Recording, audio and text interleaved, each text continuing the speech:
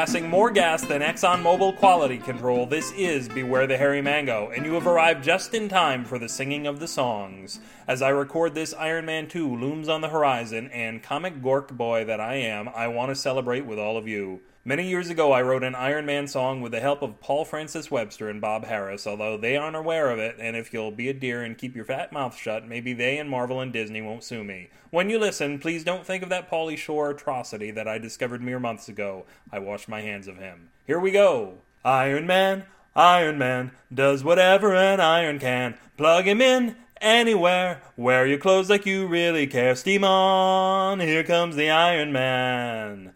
If it's permanent press your favorite dress. If it's cotton or wool, he's so hot, he's so cool. Iron Man, friendly neighborhood Iron Man. Plug him in, press your pants. Man, those wrinkles don't stand a chance. Steam on, wherever there's some static. You find your clothes erratic. Turn on the Iron Man.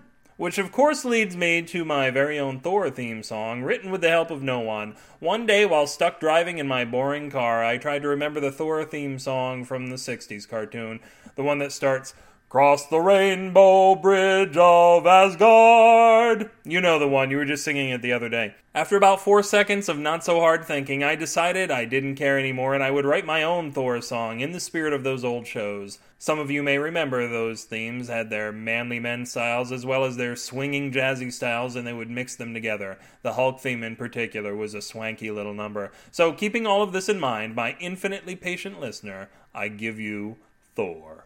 Thor! He's gonna kick your ass. Yeah, Thor! He's got Viking class. Yeah, Thor! He's pounding away on Sif with his big hammer Mjolnir. Yeah, Thor! And so we dispense with the singing of the songs in favor of the best story you've ever heard on this episode of this show. Ladies and gentlemen, it's time for Carl's Best. Carl's Best by Matthew Sanborn Smith. Carl's restless form had pulled the sheets from the mattress. Jenna knew it was going to be a tough road ahead, but losing sleep wasn't going to help this situation. "Honey," she said, putting her hand on his chest to quiet him, "we'll get through this. There are plenty of people who want to hire tire salesmen. I'll help you look tomorrow. Just get some sleep." "It's not that, Irene." "Jenna." "It's not that, Jenna. I'm just starting to think that I could be something more." "What do you mean, like a sales manager?" "No. Haven't you ever wondered what it would be like to be the best at something? Like Michael Jordan or Mozart or Alexander the Great?" "Not really. I've got a house to run." "I want to be the best at something. Getting fired was the best thing that could have happened to me. I'm going to make my mark." "That's great, honey. Doing what?" "That's what I'm trying to figure out." Jenna fell asleep around 4 a.m. and woke up 4 hours later to her husband shouting. She ran to the kitchen to see what was happening. "I've got it! I know what I'm going to do," Carl said. "What?" "I'm going to be the greatest mustard maker ever." Jenna's sigh turned into a yawn. "Do you know anything about making mustard?" "Absolutely!" Carl ran to the pantry and returned with a paper plate and a large yellow squeeze bottle of Belgian's mustard. He squeezed the bottle's contents onto the plate. "Look! I'm making mustard!" "I think maybe the fatigue has made you a bit daffy, Carl. You're not making mustard, you're just squeezing it out of a bottle." "I'm making mustard!" he screamed. "Watch!" He opened a drawer and pulled out a few packs of Whitey's yellow mustard they'd gotten with their burger takeout last week. He tore open a pack and squirted it onto the plate. "I'm making mustard!" "I think I'm going to stay with my mother for a few days," Jenna said, heading to the bathroom. "You never supported my mustard business!" Carl shouted. Looking at the plate on the table, he dabbed a finger into the place where the two mustards had mixed.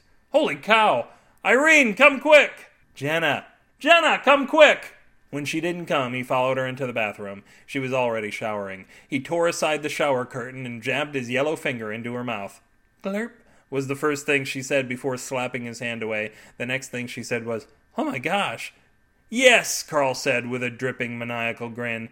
"I've created super mustard." Belgians and Whiteys sued almost immediately once Carl's Best Super Mustard hit the market. As the months dragged on and Carl's rapidly gained market share, however, the two older companies felt it was in their best interest to drop their suits, as Carl's had become their largest single customer. In 2 years, Carl became the greatest mustard maker on the planet. People everywhere chastised their spouses for not becoming wealthy through the theft and recombination of the ideas of others who had to sweat for a living. Jenna knew which way the wind blew. She had her name legally changed to Irene, and she and Carl put her lack of support in the lean times behind them. Let's pour ourselves a big glass of mustard on the rocks and celebrate the end of that story. If this story was everything you hoped it would be, you can read it and a lot of other things too at my Genu blog, the1000.blogspot.com, or piss your time away right here at bewarethehairymango.com. Virtually punch me in my virtual mouth on the comments for this post, or cremail me from the planet Hala at Matthew@bewarethehairymango.com. Never miss an issue of this sweet little rag, and subscribe by tapping the orange space lozenge over to the right, or itinerate and tell them how good I am to you in a review over that away. What do you get when you cross a leprechaun with a trailer truck? A green smear. Wander off screaming into the night that this program is the best there ever was, ever will be, ever is, and make your neighbors understand that you will spare their lives if only they listen. Pound away on our donate button with your mystic Uru Hammer Mjolnir. Some of you think I'm just making these words up. And put your money where your mango is. This podcast wafts sultrily from the big stink pile of a Creative Commons Attribution Non-Commercial Share-alike 3.0 United States license. This is Matthew Buzzy Sanborn Smith saying life is an opera. A shitty, shitty opera. Good night.